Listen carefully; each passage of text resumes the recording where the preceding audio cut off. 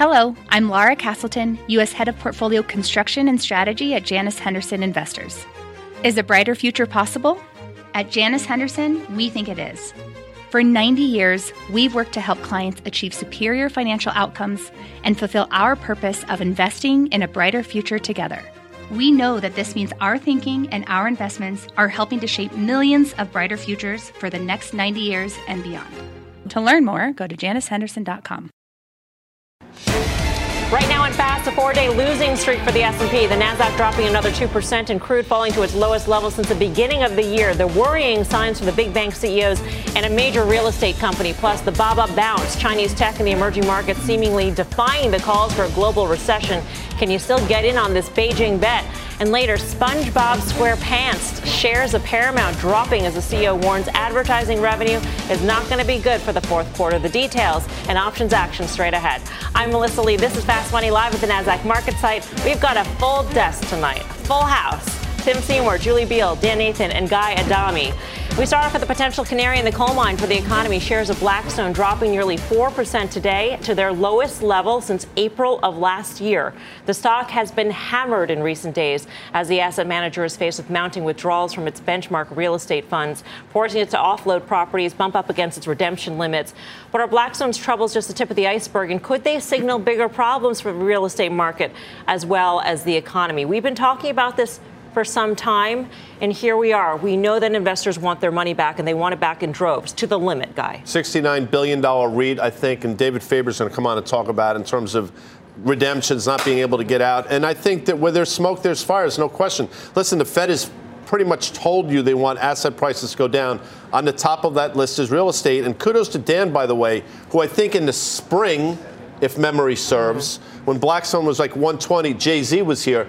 Not that Jay-Z. Joe Zeidel. Yes, of Blackstone. Dan pushed back on him in terms of exactly what we're seeing now in terms of real estate and how can you be bullish in real estate in this environment. Now it's all coming to fruition. In terms of the stock, though, you have to ask yourself, is this news going to sort of signal a short-term bottom? I think it actually may. Oh, Dan. Listen, just looking at the stock, it took off, from 65. That was the pre-pandemic high. It was probably in late 2020 when a lot of stocks did after we had the election, after we had the vaccine news, and it went from 65 to like 150 in a straight line. This is, again, a financial company that, it just made no sense, right? And we've seen this again and again. So just for me, the trader hat, I'm too dumb to understand most of their businesses. But when Joe Zeidel was on here, he was talking the Blackstone book, but he wasn't really paying much service to the fact that with rates going higher, what it means for some of their key businesses, and that's what we did. So I suspect the stock will round trip back to 65, so it's not that far away at this point. We've talked again and again about what got inflated, what sort of benefited from free money, basically. And this is a major beneficiary of free money. The ability to buy up all this real estate at 0% interest rates effectively. We start to reverse that, and we're seeing the other side of that at this point. Yeah, I think calling this the canary in the coal mine is a little silly. It's the ostrich in the coal mine, right? We know that this has been going on for a long time. We've seen I got a visual on that, by the way.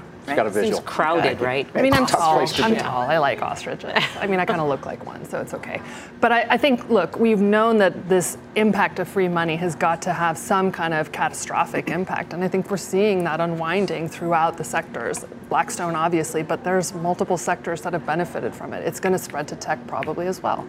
Well, I think there's a combination of things going on here, and retail pressure in the REIT space has already been there. And if you look at just look at utilities, look at things that have been yield instruments, and these are terrible charts, folks. And let's get back to why people are investing in REITs. I don't think a lot of that has changed, despite what's going on with interest rates and the volatility and the pressure on real estate assets. If you think about low volatility, fixed rate returns, the dynamics here, and if you think about the run on these assets, this is not this is not what's going on with CMOs and where we were back in 2008. But I do think you have a case here where these are illiquid assets. And often, look, hedge funds will tell you that we're actually protecting you from yourself by putting a gate up because, in fact, we want to limit the amount of volatility in a portfolio. And so that's really what's going on. By the way, this isn't just Blackstone. This is Starwood. This is CBRE. This is BlackRock. And these are some of the biggest funds in the world, especially for wealthy and high net worth individuals. The underlying message, though, guys, that there's little faith in terms of the bounce back or any bounce back in the office space market, in the commercial real estate market.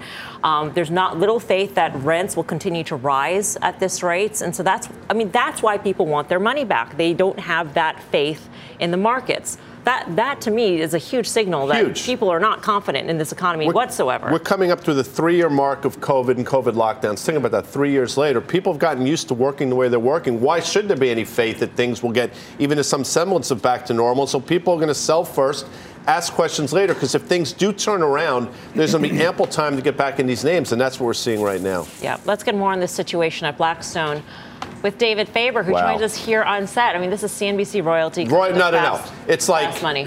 He's on the, what's that big thing with the rocks with the people's heads? Mount Rushmore. He's in it of the CNBC.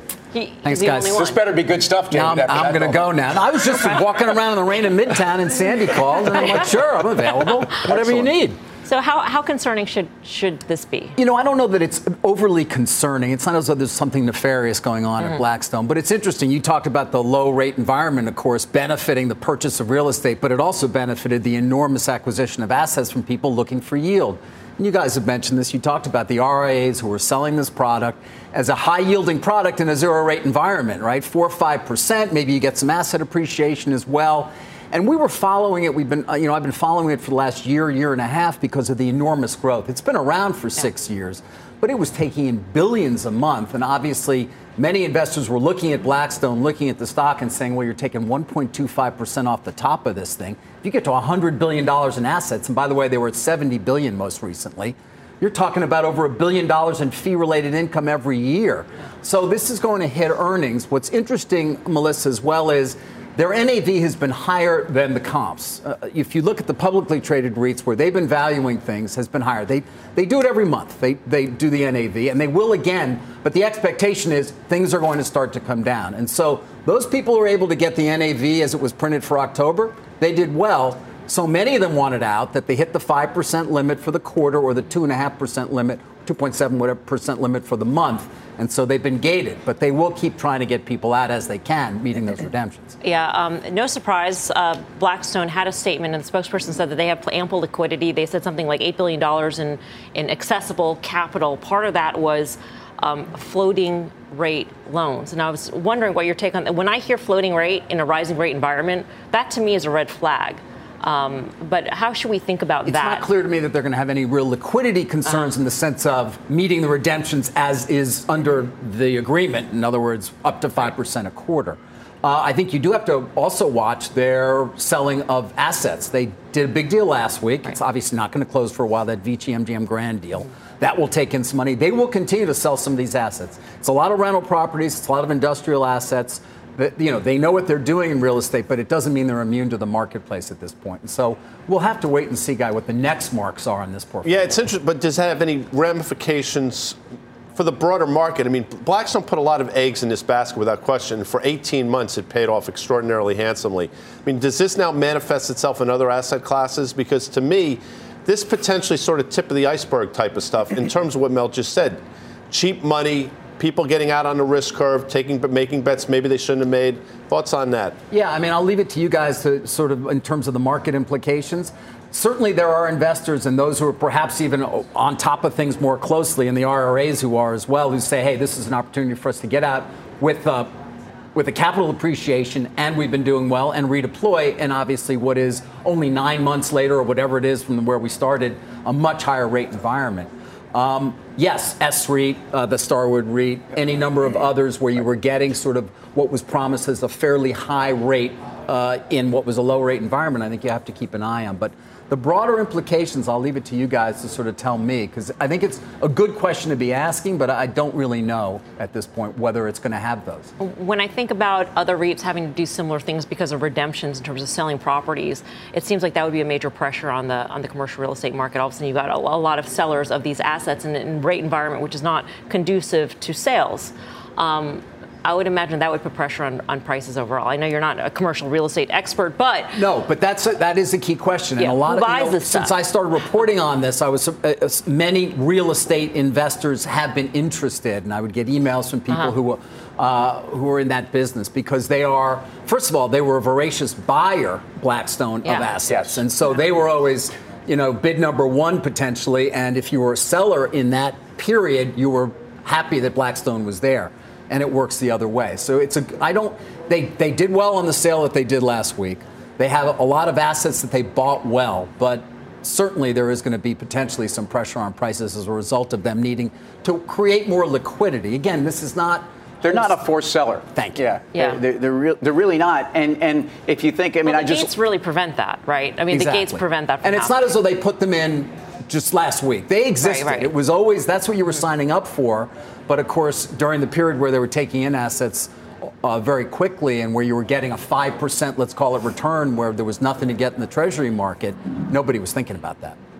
Yeah, and I was going to say, the return from inception is over 13% in this fund, but they have $1.4 billion in cash as of November 11th or 12th. There's a credit facility of almost $8 billion. Right. So I just want to reiterate, not a forced seller. I think there's some good news here, too. If you think about the inflation prospects of the biggest inputs in inflation are owner equivalent rent and rental properties. And this is certainly going to be helping the inflation story, to be clear. I mean, when you think about commercial real estate and you think about the feed through. Good news. It absolutely is. Yeah. And I just think, again, for Blackstone, as David pointed out, this has been a juggernaut in terms of an earnings profile and what this has meant. I think the biggest issue right here is a way out earnings. And I think that's where you're going to start to see downgrades on Blackstone. Yeah, I mean, there's a stock-specific story, and then there's the whole, this is great news if you want the Fed to stop, right? Yeah, well, I mean, stock-specific story. I mean, listen, consensus estimates for earnings and sales for next year are basically flat, and then they're expected in 2024 to move up like double digits, maybe in the mid to high teens. You think of this,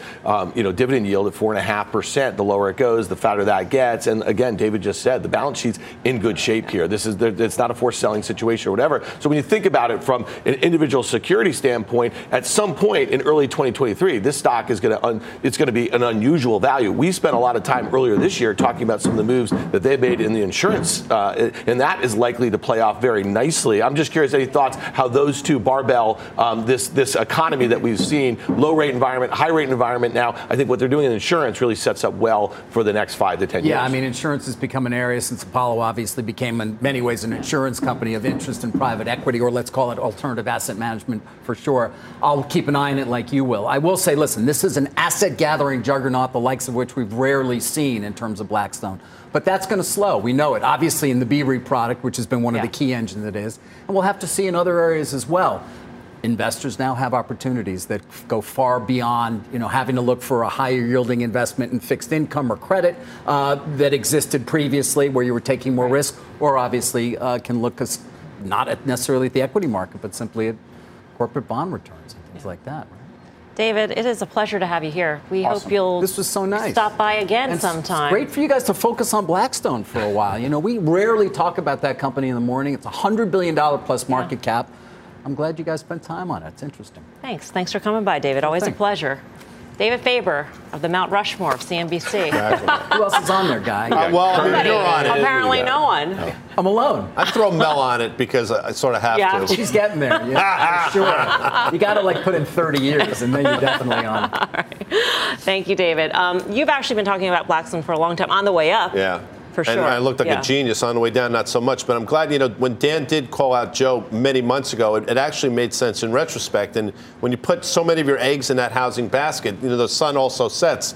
However, I think at a point, Blackstone's a really interesting company still. The redemptions are interesting. Maybe people getting margin calls somewhere else. They need to redeem things in these assets. Who knows? I don't think it's indicative of Blackstone necessarily. And the stock at these levels, to me, makes sense on valuation, despite what we just talked about for the last 17 minutes. I mean, Guy was talking about sell first, ask questions later in the context of redemptions, but that feels like that's what's going on with the stock as well at this point on the news of the redemptions. Yeah, and look at how financial-oriented stocks have acted just in the last few weeks, as we've seen the 10-year U.S. Treasury yield go for 4.3% down to 3.5%. And I'll just say this, Guy said, call out Joe Zeidel. Joe Zeidel is a very smart guy, and people tweeted us all the time, you're talking your book. Trust me, nothing in my book can move a market one way or another, but the head strategist for a firm like that, they're clearly talking their book, and they have billions and billions of reasons to do that. And I assume that the house view has changed a bit since Joe was on, 3 to 6 months ago. So it'd be amazing for him to come back and talk to us. We should be clear that to some degree, most guests who come on CNBC talk their book. So we're not signaling out, Joe Zeidel in particular and saying you're a bad guy. When the smartest guys in the room are talking about real estate, I want to listen to them. And Blackstone has been far and away the smartest guys in the room. It's with some irony that their stock is now a yield product, too, after this poll. It always was. It's probably a 6.5% yield on the equity right now. And I think the point we're making is real estate markets and asset inflation are a big part of the bubble that has come out of 0% interest rates. It's not in the B REIT. It's not necessarily what's going on right there, but the dynamic of where we've actually seen real estate. This is not 2008 with the kind of leverage, but I will say that these types of assets are the places where you see some of the biggest funds in the world that are actually invested, and this is a painful time. All right, our next guest says bank charts are pointing to some trouble ahead. Let's go off the charts with Chris Verone of Strategas, a Baird company. Chris, what do you see? Hey, Melissa. Well, I think when we consider the last week, we're a week removed from what was originally viewed as a pretty risk-on Powell speech. But in the aftermath of that, most security prices are either back to or below where they were then. And I think when you put this in context of the banks in particular, which have acted very poor since then, and the Blackstone news, it's a reminder that when liquidity was so ample for so long, it seeps into every nook and cranny of the market. We saw that with British LDI earlier this year, Blackstone today. I think the bank stocks are suggestive that we haven't seen the end of this trouble. So what we did here is we brought along a couple pictures. I'll just start with the simple observation. On the rally off the October low, just note, banks never took out their 200-day. S&P did, banks didn't. Divergence number one. Yesterday, -2 standard deviation move on the downside for banks. Anytime a group, particularly one that's below the 200-day, makes a -2 standard deviation move, you have to open your eyes. It tends to give you some type of a message. And when you look at some of our other charts here, I think in particular, you made a 20-day low on the KBW Bank Index yesterday. So made a 1-month low. When you're in a downtrend, when you're below the 200-day and you're making 1-month lows, if you're long, you have to exercise the sell discipline. It's a message to get away, get to the sidelines. 1-month lows in downtrends are the recipe for some more problems. Now, we also like to think about banks relative. And I'll show you a couple slides here that I think very much speak to a risk-off environment. This is banks relative to gold. We like to call it paper versus rock. This peaked all the way back at the start of the year. The most recent rally could not make a new high. This has made a new 3-month low over the last several days. So banks versus gold continue, I think, to suggest risk off. Very similar here, S&P relative to gold. We had a 15% rally in the S&P, yet stocks broadly made no progress versus gold. What is the message there? When we look to hard assets outperforming financial assets, I think it's reflective of a big change of investor psychology and risk behavior. And, a very long-term look at this. This is all the way back to 2011, banks versus gold. When liquidity was ample, financial assets outperform. When liquidity contracts, hard assets outperform. So I think this is the beginning of a really important shift just in terms of what investors prefer. And then lastly, just to go to our last chart here, it wouldn't be a problem if Citi wasn't involved. And I think it's hard to even imagine Citigroup is below its 2008-2009 relative price low versus the S&P. So if you bought Citi all the way at the lows back in 2009, you actually have lost money versus the S&P. So I think it's a concerning set of charts when we think about what the message is with the banks right now. All right, Chris, thank you. Thank you. Chris Verone of Strategas. Today, obviously, we got a lot of warnings from big bank CEOs. We heard from Jamie Dimon at the Business Roundtable on Squawk Box this morning. We heard from Brian Moynihan. We heard from David Solomon. Julie, where do you stand on financials? I think financials are really hard because it's hard to create true differentiation when you're a bank, right? I go to First Republic because they have cookies, and that's kind of all I can tell the difference between. Love that. I mean, what kind of cookies? They're chocolate chip. Yeah, of course. Yeah, and TD's got the pens, right? Yeah, exactly. And lollipops. Yeah, but I mean, that's the level of differentiation between the financial institutions, banks in particular, is really difficult. And you're seeing deterioration in the regionals. You're seeing deterioration among consumer finance. And I think that's indication that the consumer just isn't as strong as we would like. And that's going to ripple through. So in addition to being a sector that doesn't have a lot of differentiation, I do think it has exposure to reducing credit quality, and so it's not one that we're particularly interested in. I mean, Jamie Dimon's comments were pretty interesting this morning, and I know Karen was watching very closely. But basically, he said $1.5 trillion households have saved, but that's going to run out in the middle of next year or so. So all those savings, they're being eaten away because of inflation, and that's troubling for the consumer. We've brought it up before. Yeah. You know, everybody wants to point to the consumer's balance sheet. The flip side of that coin is consumer debt now is either side of $5 trillion in this country, which is a historic number, and credit card debt now north of $1 trillion. I mean, the numbers continue to sort of add up against that. So $1.5 trillion, yes, in and of itself, it's a huge number compared to what the debt numbers are, not so much. Citi. Chris brought it up because it's always a poster child. When there's trouble somewhere, you can be sure Citi's yeah. involved. And whether it was the financial crisis and whether it was disparate parts of the world, I mean, they're given credit for having a global business. They're given credit for being the ones that are probably most at risk. I was actually selling some upside calls in Citi a couple weeks ago, looking out to that January, February period where we've been talking about markets with this range of where we expect, you know, after a nice rally going into year end, there will be a bit of a comeuppance. And I think people are starting to price that in for banks. Remember, banks sold off aggressively. Then they outperformed from August through to this last run until this pullback because, in fact, people realized there really hasn't been that credit moment. And I think that's what we sold them first. Coming up, the stock's been on a wicked rally in recent weeks. That's according to one of our traders. We'll find out what is behind that run and what he's doing with the stock right now. But first, an earnings alert on Toll Brothers. We'll bring you the after-hours action on that name and the details from the quarter next. Fast Money's back in 2.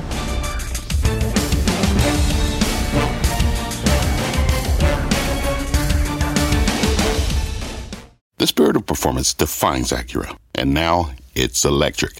Introducing the all-electric ZDX, Acura's most powerful SUV yet. While what powers their cars may change, the energy that makes Acura never will. Crafted using the same formula that brought them electrified supercars and multiple IMSA championships, the ZDX has track-tested performance that packs an energy all its own. With a premium Bang & Olufsen sound system and up to 313-mile range on a single charge, and a Type S variant with an estimated 500 horsepower, the ZDX is everything they said electric could never be.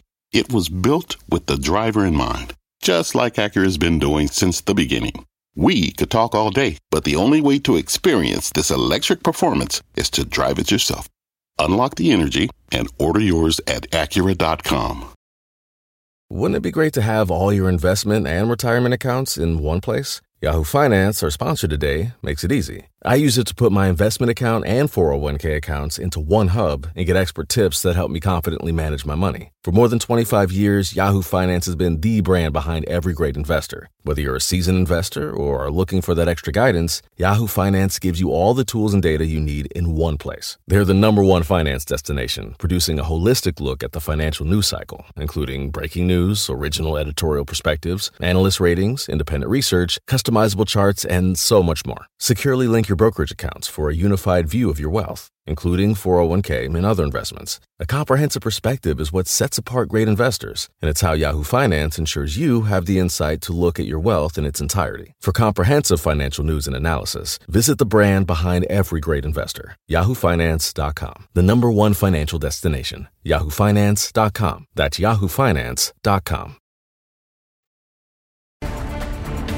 Welcome back to Fast Money. Earnings alert on Toll Brothers. Shares of the home builder higher after topping Q4 estimates. Diana Olick has been sifting through the report. Diana, what can you tell us? Well, Melissa, Toll closed out its fiscal year with the strongest quarterly earnings in the company's history, but much of that is based on backlog from the first half of the year before mortgage rates shot higher, and it was also boosted by a gain from a settlement related to a natural gas leak in 2015. So in Q4, delivered homes were up 13%, but new net signed contracts down 60%. CEO Doug Yearley said the dramatic increase in mortgage rates since March presents a challenging market as we enter fiscal year 2023. Many homebuyers are on the sidelines waiting for clarity on the direction of mortgage rates and the overall economy. He also noted that there was no discernible change halfway through the first quarter, and that's important because mortgage rates in November came down off their October highs. Didn't seem to help much, and Yearley added that they will continue making appropriate price adjustments as 2023 progresses, and appropriate means down. Bless up. Yeah. Diana, that down 60% contract signings number, that's down year on year. Yeah. Yeah. But historically, is that still a high number? Historically, no. I mean, I couldn't say exactly looking at that number, but we're expecting to see that from all of the builders. Look, everybody says that everyone's on the sidelines. And the weird thing, though, is that we did see sales of newly built homes in October bump up more than expected, only because builders were buying down the mortgage rates. But in this case, when you're looking at those signed contracts being down, it's not surprising, especially given Toll's price point, which is in the luxury sector. Yeah. Diana, thank you. Diana Olick in D.C. with the latest on that. Julie, are you a buyer of home builders? No, I mean, not really. I think there's still a lot more turmoil, a lot of things that have to get undone. It's not just mortgage rates. The problem is you have so many buyers who are stuck in their homes because they have fantastic mortgages and they don't really want to move. And I think that's just causing a lot of static friction in the market. And for home builders, it's hard for them to really go out there with a product that they've already built. They've already spec'd it out and get it at a price that's compelling to people when mortgage rates have risen as much as they have. They can only pay people so much to buy their houses, right? They can't keep buying down mortgages. And why would you buy this stock right here? I mean, the company just said, and Diana just said this, that they're adjusting prices down. Okay, yeah. Jamie Dimon this morning just said he's expecting a mild to a hard landing or a recession in 2023.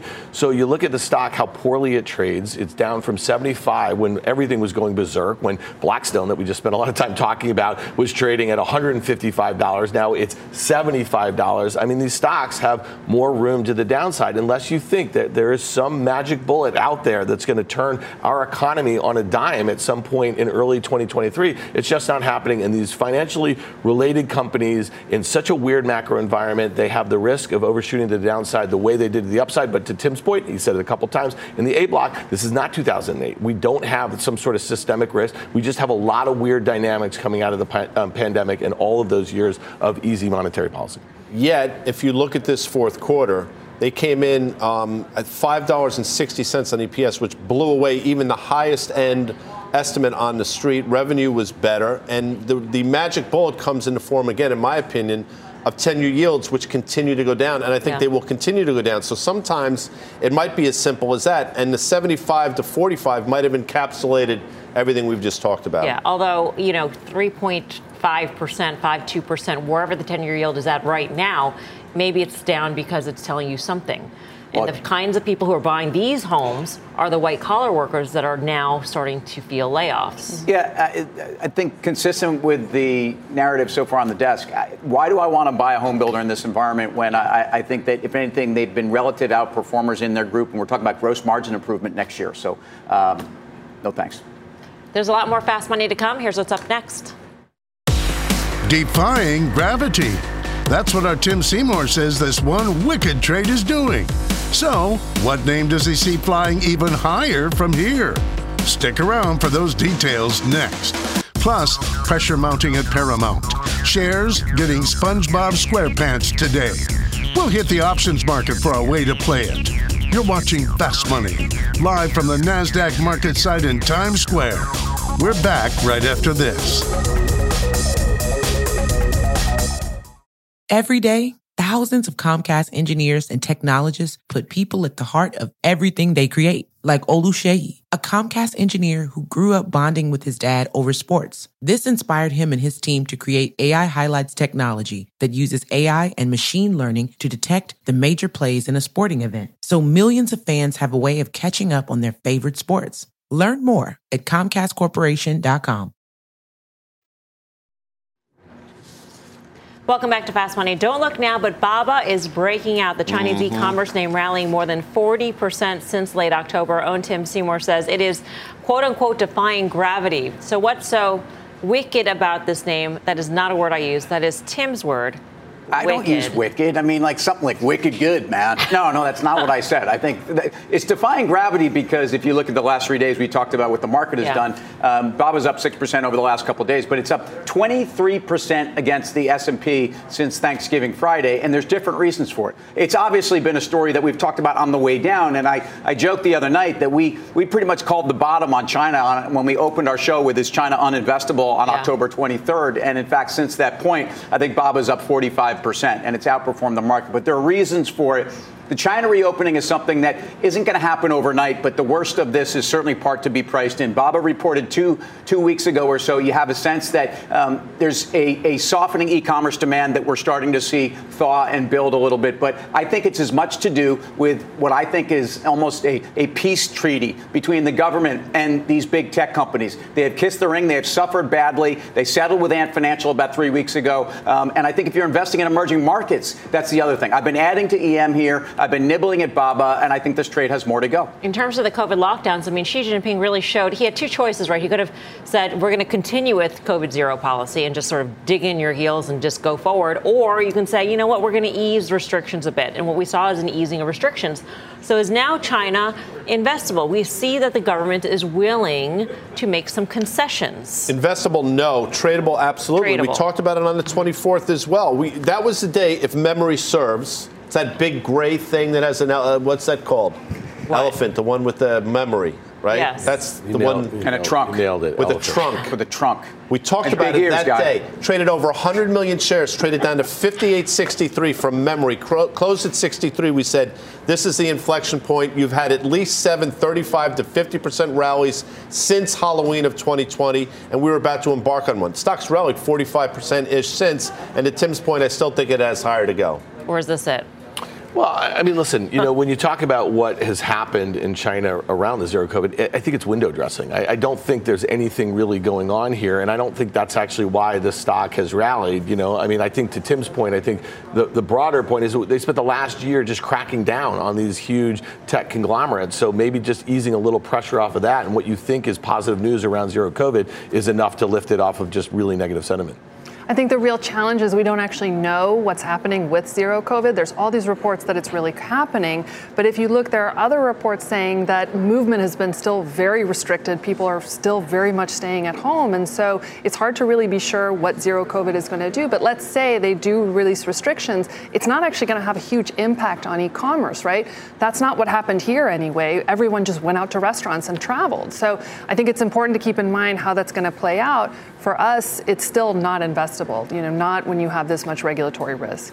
Coming up, the White House is calling it one of the largest foreign direct investments in U.S. history. $40 billion to build not one, but two Taiwan semiconductor manufacturing chip plants. What's this mean for the chip trade? More on that ahead. But first, the Meta meltdown shares sinking in today's trade. We'll bring you the details behind that move next. Get your trades to go with the Fast Money Podcast. Catch us anytime, anywhere. Follow today on your favorite podcasting app. We're back right after this.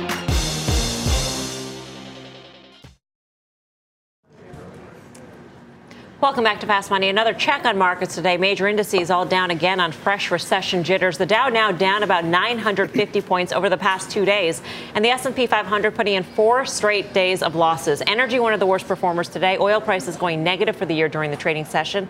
But check out a couple of positive moves in the after hours. Pinterest jumping after activist investor Elliott Management got a board seat. And MongoDB is surging. 20-something%. Let's see where it is right now. 27%. The cloud database company beating expectations for its latest quarter and giving positive guidance for Q4. Even with the gain, though, shares are still down 65% this year. Meantime, take a look at shares of Meta, down more than 6% today after the EU's privacy regulator said the company cannot run ads based on users' personal data. What will this mean for the stock? Jefferies senior tech analyst Brent Thill joins us now. He's got a buy rating on Meta. Brent, how big of a deal is this? If it goes through, it's a big deal. I have a hard time believing this would go through. It would be terrible for consumers. It would be terrible for small businesses. Imagine that you go to London and you want to see Metallica as a band, and you get targeted with Taylor Swift concert tickets. If you're going to Wimbledon and you watch tennis and they target you for the cornhole championship down the street, no one wants this. This is, I think, absolutely absurd, and I think it lacks any type of real understanding of what the consumer wants, what's good for the businesses behind this. And again, I think that the likelihood of this going through is low. But if it goes through, it's obviously another blow to the Meta story. I have a hard time believing this goes through. What was the loophole within GDPR that permitted this to happen and get this far? I mean, was it that contractual obligation notion where it was understood that if consumers had to give up a certain amount of personal information in order to, use the platforms. Yeah, GDPR was a whole nother situation, but I think they've obviously cracked down on content privacy, and I'm a believer in this, but what I'm not a believer in is when you're on the platform, you are consuming as a consumer. You are making a choice, and it gets better if you tell the system what you like, but I don't want to see ads on things I don't care about. And ultimately, if I'm looking at tennis or I'm looking at music, I want to be targeted on the music I like, not some other music they're guessing. And so I think that ultimately, if you opt in as a consumer and it's inside the ecosystem of the platform, they're not reselling it to anyone, it's inside their four walls, I have a hard time believing how this is bad for a consumer. I just think from my perspective, I think it hurts small businesses in Europe. They won't be able to advertise. I think it's going to hurt sports. It's going to hurt across the board. And I really don't understand it, to be quite honest. I think, again, it's not final. It's up to Meta to appeal it to if it goes through. This is the tip of this, but I have a hard time believing it's going to go through. And at least the current form it's discussed. So when you do the back of the envelope sort of calculations, Brent, thinking about, if a significant number of people opt out and don't surrender their personal information, the ads are no longer good. You get a cornhole ad instead of the Wimbledon ad, et cetera, et cetera. Does that equal the down 6.8%, or is a lot of that the huge run-up that Meta has had in recent weeks being peeled back? Yeah, I think it's the pullback of Zuckerberg doing a U-turn on not letting heads go and then 2 weeks later changing his mind, which was the right call and great decision on his behalf. So I think part of it's the give up. I think part of this is the broader tech drawdown. We continue, our institutional investors obviously are tactically bearish on tech. We've talked about the headwinds moving into the recession that Jefferies is forecasting next year. And again, I think right now tech is just in the penalty box in general, and you saw that across a number of tech names today as well as you did yesterday. We need companies to clear the deck for 23 before investors feel conviction to come back into our group. Hey, Brent, it's Tim. By the way, Metallica, Meadowlands, August 3rd, 2023, if you want to get involved in that. My question for you is targeting, yeah. I'm in. We talk about the dynamic with TikTok and also just, as traders, we've talked about these headlines and what they could mean for Facebook. Could you talk about and quantify what this could mean from an income perspective? And do you have any thoughts on this, which is also a great regulatory quagmire? I mean, it's a great question. It's really hard to quantify. One, it's a proposed regulation. Number two, I mean, they haven't even responded, and they have the right to appeal. So the what if on this is obviously it's disastrous if it goes through for European advertisers. No European advertiser is going to want to advertise on the platform if that's the case. Again, the end users would leave, but you got to think about the flip side. Is what does this do to their local government, the local community? What does this do for the local shops that are trying to get awareness? You walk outside Wimbledon and there's amazing restaurants and places to go. Like, do they really want that type of impact? That, hey, I'm watching tennis and I want to go find a restaurant to eat at after? Like, I just don't think they're thinking about this correctly, honestly. And I think, I don't believe that, again, this goes through. I think there's a very low likelihood of this happening. And again, remember, a lot of the regulatory concerns for these internet names have started in Europe, and they've gotten really severe, and ultimately, I think they kind of tend to pass through. Look at GDPR. GDPR really had no impact. Go back to Google's numbers back when GDPR went through, and it really didn't have a huge impact. Clearly, Apple's changes in the privacy side had changes. So this will be a major impact. To what degree? Again, I would put it at major if it really goes through in the current form. But it's really hard to exactly quantify, and I think this is going to take time for this to come through. Brent, thanks for joining us. Thank you. Brent Thill. Dan, how do you think about this? I just don't think it's that big of a deal. I think he said investors have to clear the deck for estimates for 2023. Yeah. And right now, when you look at it, I mean, estimates are basically flat for earnings and sales after a down year this year, trading about 15 times, very cheap, good balance sheet. We know the drill. They're spending a lot of money, maybe too much money. I think that 75% peak to trough decline over the last year was signaling, but it's had a big rally since they last reported, and that was a bad report. There's probably one more bad guide for fiscal 2023, and then the stock is probably a buy. Yeah, the head of Morgan Stanley's wealth management unit said investors are in for a rude awakening when it comes to the resetting of expectations and estimates for big cap tech. Without question. I think people are paying attention. They're starting to see it, and that's the last shoe to fall. I think, by the way, that's a great thing. If we finally get these revisions, these stocks selling off, the 5-6 horsemen that's been leading this entire market for the last decade and a half, that will mean we're closer to the end of the beginning, but we're not there yet, Melms.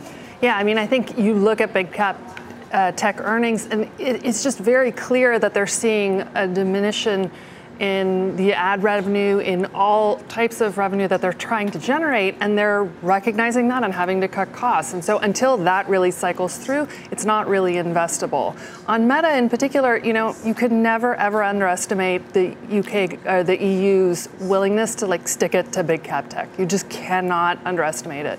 And I just don't think it has that much of an impact, right? No one is supposed to be going onto Facebook to get great ads. They're trying to connect with people. And I think it's important to make note, we as the users of Facebook, we're the product, we're not the consumers. After the break, the semi setup, how the White House's economic plan is impacting the chip space. Got the details next. And check out shares of Paramount falling hard today, and the drop has options traders piling in. How they're playing the move when Fast Money returns.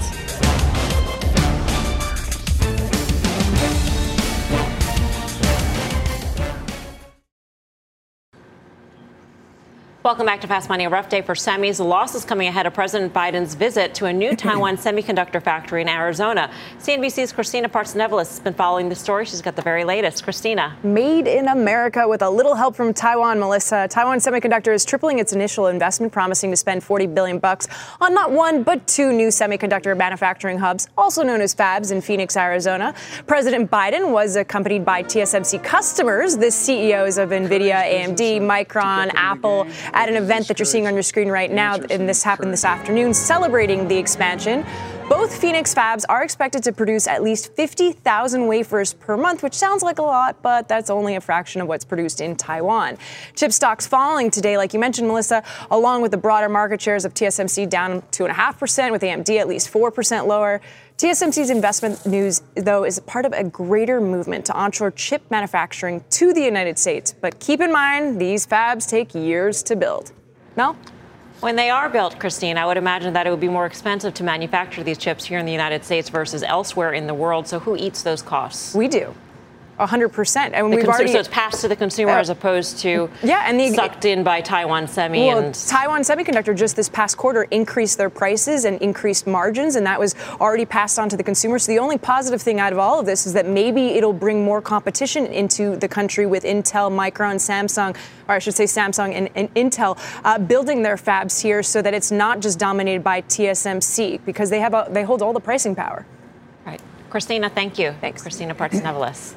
Tim Seymour, how do you trade this? I tell you what, it may be a little bit early to go crazy, and we've had a big run in these semis. And if you talk about things defying gravity, the semiconductor, the SMH, or even Taiwan Semi have outperformed the S&P by 30% off of that CPI low. And they've actually held up reasonably well when you consider almost a parabolic move. I would say Taiwan Semi is one of the most important companies in the world. And we talk about semis and some of their leading edge chips. We know they're going to be down next year. The question is, when do you buy them in advance of the cyclicality? 23 is a write-off, and you should be probably buying the stock. And I've said this, when you get that iPhone warning and that shipment warning is the time to buy this stock with two hands. So when would that be? January? February? Probably sometime before late January when they report. I mean, I'll just say this, think back to 2017. Remember when Foxconn went to Wisconsin, they were going to spend $10 billion and make an assembly plant. And last year they scaled it back to $1 billion. So I'd slow your roll on all this stuff. And I think to the point we were talking about with Apple. Slow your roll on this. Yeah, I mean, last night we were talking about Apple a little bit. And we're like, what does that do? It's really inflationary. And I just don't think that listen, we made a deal. Our manufacturers, our consumers 40 years ago with all this cheap manufacturing for a reason. And I just don't think it's going going to come undone that quickly. Yeah. If you think the broader market's going to go take a look at the October lows, which I do, I think the rest of us may in some capacity, then these semis are going to do the same thing. AMD was a $55 stock at its low in October, traded up to 78, and I think it's headed back there again. They're still actually somewhat expensive in this environment. Coming up, media meltdown. Paramount sinking hard in today's session, but the move is sparking some interest in the options pits. The details on that one when Fast Money returns.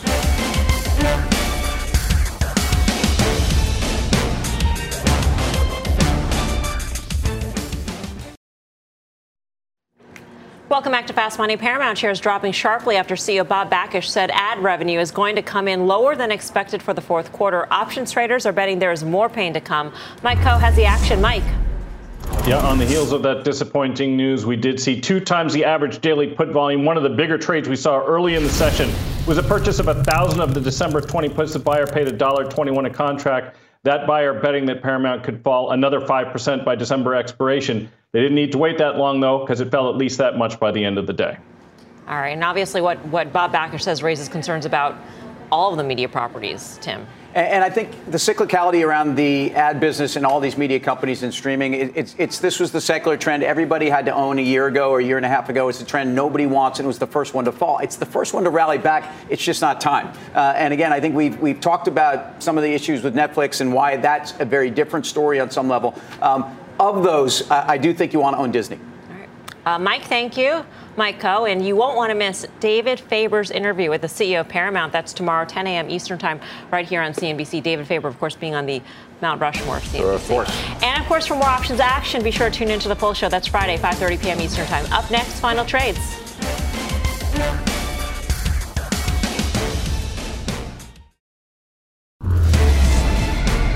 For the final trade, let's go around the horn. Tim Seymour. In this environment, the market move again, J&J to me gives you defensive consumer products and pharma. It will outperform. Julie Beal. I like Duck Creek Technologies. It's small cap tech, not too sexy. That's how I like them. Dan Nathan. Here's a pair, short BLK, buy BX here. Oh, interesting. Yeah, pairs trade. Yeah. You know, Julie mentioned earlier, but we have some time, that she goes to a bank that gives her cookies, which sounds like a great bank. Clearly, Tim goes to a bank that gives out those ridiculously sexy vests that he's sporting right now. I mean, can I get one of those things? Let me ask you, have you been wearing that outfit since the 80s? I mean, come on, let's do this. Pretty much. I mean, they pick on the ones they love, I realize, Mel, but I didn't realize I was coming home to the family dinner in a vest and getting taken out back. A final trade. Where are we sitting right now? Where is our home? The NASDAQ market CEO of the NASDAQ, Adena Friedman, one of the great CEOs in this country, NASDAQ sister, NDAQ. All right. We got them in the house, by the way. Thanks for watching Fast. Mad Money starts right now. What's on the horizon for financial markets? At PGIM, it's a question that over 1,400 investment professionals relentlessly research in pursuit of your long-term goals.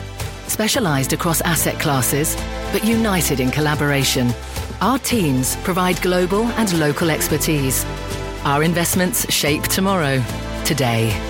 Pursue your tomorrow with PGIM, a leading global asset manager.